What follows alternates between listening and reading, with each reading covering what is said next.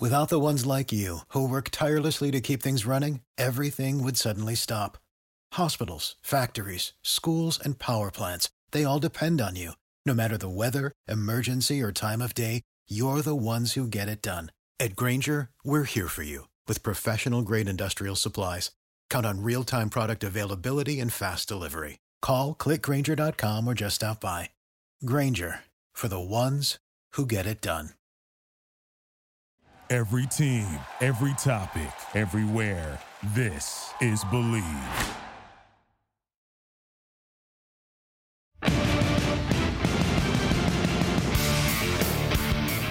Hello, Raider Nation, and welcome to another edition of the Believe in Raiders podcast on the Believe Podcast Network. I'm your host, Dennis Ackerman. The wait is finally over. Football is here. The Raiders open the season Sunday at the Carolina Panthers. Raiders are currently at 3-point favorites. And if you're feeling good about the silver and black, then head to betonline.ag today and sign up to receive your welcome bonus on your first deposit. Again, that's betonline.ag and sign up today. Well, this is the 7th all-time meeting between the Raiders and Panthers. The series is currently tied 3 apiece. The last time these two met was back in 2016 in Oakland, and the Raiders won 35-32. Derek Carr threw for more than 300 yards that day and a pair of touchdowns. And remember Khalil Mack? Yeah, he had a pick 6. Overall, the Raiders have lost 2 out of 3 at Carolina, their only win coming in 2004. Now, I know Raider fans are very familiar with the team's struggles in the Eastern time zone. And look, you can blame it on a variety of factors. But the bottom line is this. They simply haven't been very good lately. They've lost 21 out of their last 26 games in the Eastern time zone. 3 of those wins came in 2016. And that's the year they went 12-4 and made the playoffs for the only time in the last 18 seasons. If the Raiders feel they've turned the corner and are headed in the right direction, then they need to begin the 2020 season on the right foot and knock off the rebuilding Carolina Panthers. The Raiders released their first depth chart of the season earlier this week, and you could pretty much sum it up this way. The youth movement is upon us. The Raiders are starting 3 rookies, wide receivers Henry Ruggs and Bryan Edwards, and cornerback Damon Arnett. And several second-year players as well. Running back Josh Jacobs, wide receiver Hunter Renfrow. And on the defensive side of the football, up front, Max Crosby along with Clelin Ferrell. And in the secondary, Trayvon Mullen and safety Jonathan Abram, although you could technically call him a rookie because he played in just 1 game last year. On Wednesday, Coach John Gruden addressed the media, and this is what he had to say about his young roster. Well, we've done all we can to get them ready. We're confident in these young people. That's why we brought them here. We had 2 rookie starters at tackle my first year here, offensive tackle. Both guys are rookies. I'd never seen that before. You know, we had 2 rookie running backs, a rookie slot last year. We got 2 rookie wideouts this year. We got, I don't know how many rookies on defense. So we're rebuilding the team. And now we're starting to see the products of our labor. And we're hoping that Arnett and Ruggs and Edwards are up to the challenge because Carolina's going to challenge them. Gruden's always fired up, even during a routine press conference. Well, you know, there are clearly a lot of unique factors heading into week 1 because of COVID-19, and that includes no preseason games. So teams don't have any tape on who they're going to play. Derek Carr compared it to playing at college or even the high school level. Yeah, it reminds a lot of college or high school games where you didn't even have any film or didn't even really know who was on the team, kind of a thing. And so you just do your best. That's what we're gonna do. We're gonna go out there. We're gonna do our best with the limited, resources we have. But I'm pretty sure we'll be ready to go. We'll make the adjustments that we need to make. But excited for week 1. Look. Here's the bottom line for Sunday. Every team is in the same boat when it comes to not knowing much about your week 1 opponent. And the only way the young guys are going to get better is through experience. On Sunday, look for the Raiders offense to try and be balanced. In a perfect John Gruden world, it'll be a 50-50 pass-to-run ratio.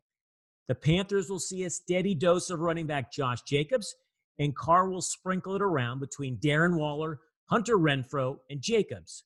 The biggest question for me is what kind of impact will the two rookie wideouts have, Henry Ruggs and Bryan Edwards? Just FYI, Raider Nation, the last time the Raiders started a pair of first-year wideouts was 2009. Darius Hayward-Bay and Louis Murphy. Oh, by the way, one last note on the team's receivers. Pro Football Focus had the Raiders receiving corps ranked 28th in the league, and that was before they lost Tyrell Williams for the season. Let's go to the other side of the ball now. The Raiders will look much different compared to last year's season finale.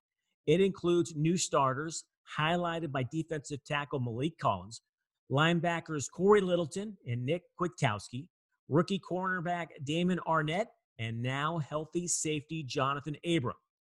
They need to try and contain one of the best running backs in the league in Christian McCaffrey and make Panthers quarterback Teddy Bridgewater beat them. This is defensive coordinator Paul Guenther's third year, and he has 0 starters left over from 2018.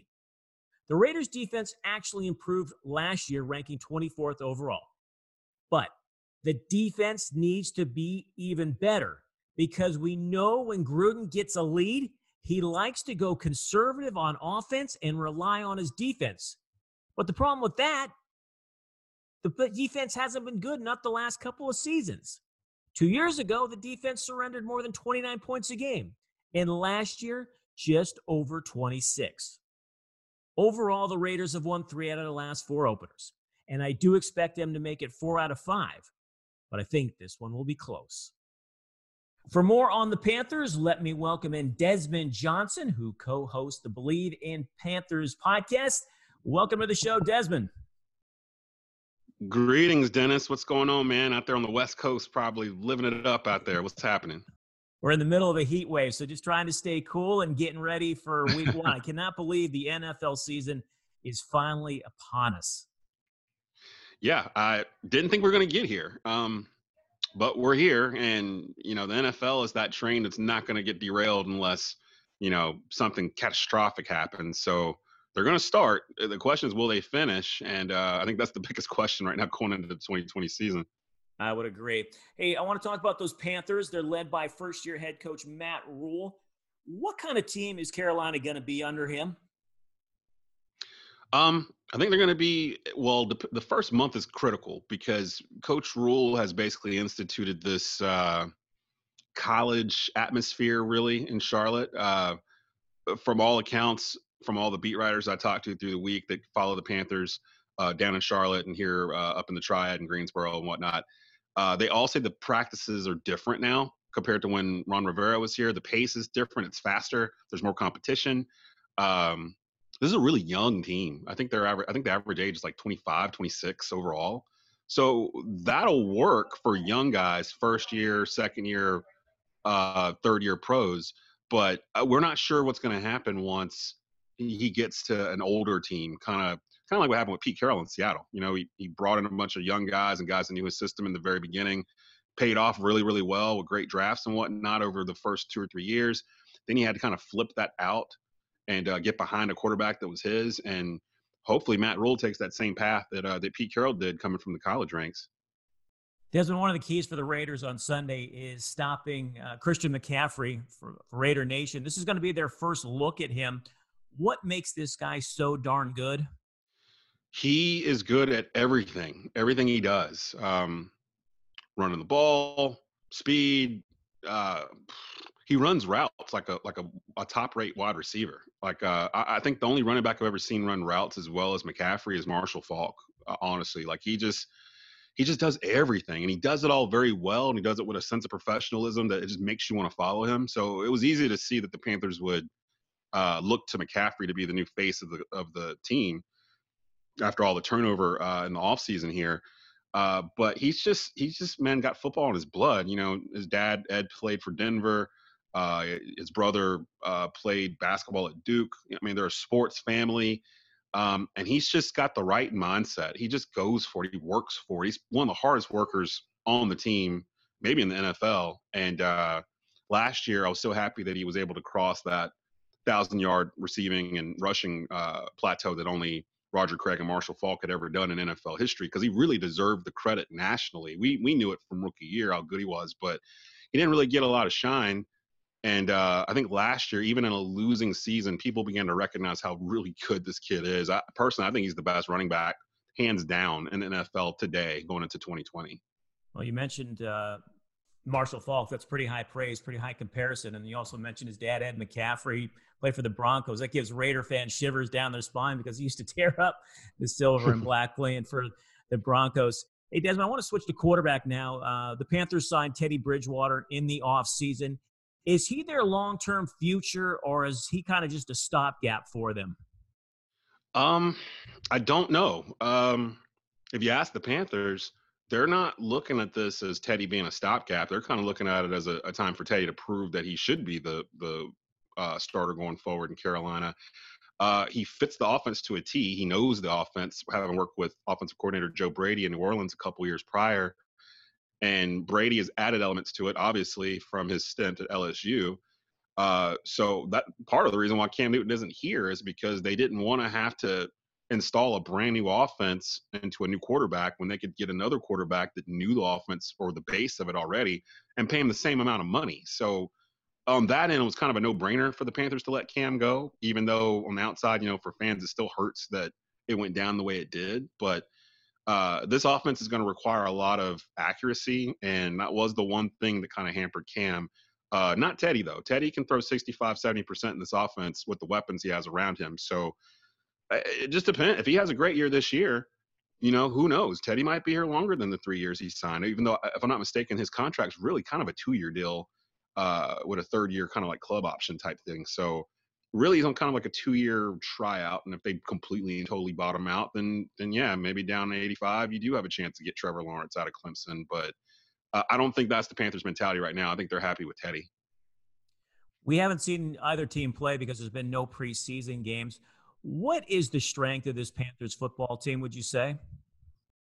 Speed. The speed. I think speed is going to knock some teams back, especially the first month with no film on them. Whether it's Christian McCaffrey or the wide receiving core might be taking away Kansas City's wide receiving core. The Panthers wide receiver core might be one of the fastest in the league with Curtis Samuel, DJ Moore, and new addition Robbie Anderson from the Jets. Those three, none of them run less than like a 4.5 40, if I'm not mistaken. So they're all fast. DJ Moore's going to his third year. Curtis Samuel is going into a contract year. Robbie Anderson played for Matt Rule at Temple. So they're all familiar with what's going on. Teddy should excel in this offense. And then again, like I said, you've got the best running back in football behind you as a stopgap. I kind of picture thinking about what Joe Brady was doing in LSU. There's probably gonna be a lot of opportunity for 4 and 5 wide receiver sets, nobody in the backfield type things. Putting McCaffrey up on the line, which would scare the daylights out of whatever poor linebacker or whoever is going to have to try to guard him just one-on-one coming off the line. I think they're going to do that. I think there's going to be a lot of pitch and catch and not wearing McCaffrey out running the ball. But I think the wide receiving core and the speed overall of the offense is going to throw some people back at least the first month until tape starts to catch up. It's interesting you say speed because that's one of the Raiders' things they focused on in the offseason. I feel it's a copycat league because everybody saw the success of the Chiefs, so then they're trying to implement it with their own teams now as well. What's the biggest concern of this team heading into week 1?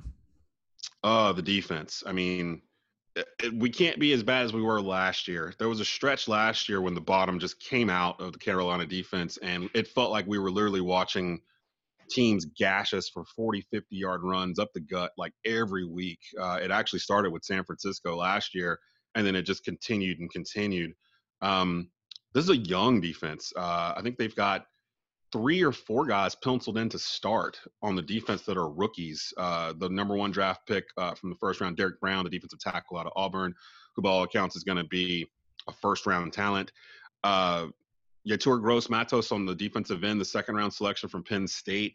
Looks like he's penciled in to start on that line. So you're going to have 2 rookies starting on our defensive front, along with a second-year guy in Brian Burns and then Kawan Short coming back from injury. The linebacking core, I wouldn't call it a mess, but when you lose someone like Luke Kuechly, it drastically changes what your linebacker core is going to do. Shaq Thompson's back, and then we've got a couple guys we're just going to see their work. Tahir Whitehead, who you guys are familiar with, who came over. He's expected to start. And then the secondary, same way. Dante Jackson's entering his third year. They're expecting big things from him. It looks like Troy Pride Jr. is going to start opposite him with Eli Apple being out for a couple of weeks. An addition we had picked up in the offseason. And then the safeties, Trey Boston, who's been a stalwart here for a while. And it looks like they're going to run with Jeremy Chin at the other safety position, who we traded up for in the second round to get, and who many people inside the Panther organization rate him as a first round graded talent that they got in the second. And the players, coach, everyone have been super high on him from the very beginning. So if I had to pick a player for Raider fans to keep an eye on, it'd probably be Jeremy Chin. All right, Desmond, I'm going to get you out of here on this one. I want you to finish this sentence for me. The Panthers will win on Sunday if what happens?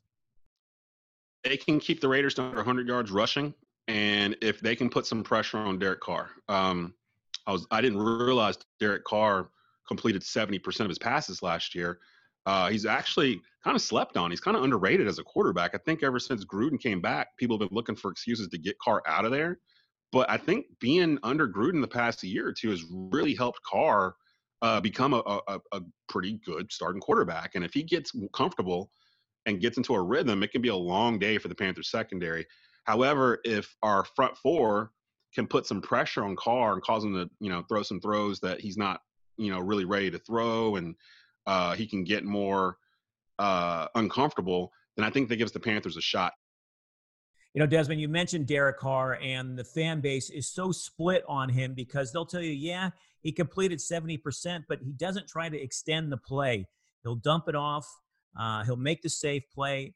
People want to see that 2016 Derek Carr before he broke his ankle. He was a gunslinger. He just sit back in the pocket and let it rip.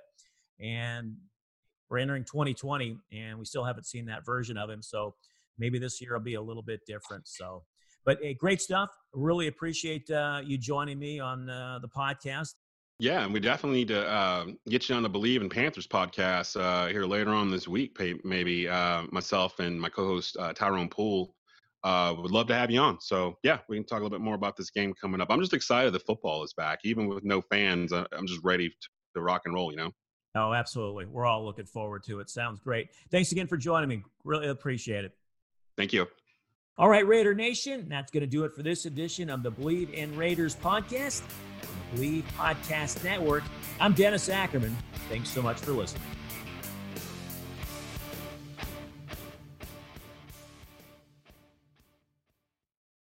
Without the ones like you, who work tirelessly to keep things running, everything would suddenly stop. Hospitals, factories, schools, and power plants, they all depend on you. No matter the weather, emergency, or time of day, you're the ones who get it done. At Grainger, we're here for you with professional-grade industrial supplies. Count on real-time product availability and fast delivery. Call, click Grainger.com, or just stop by. Grainger, for the ones who get it done.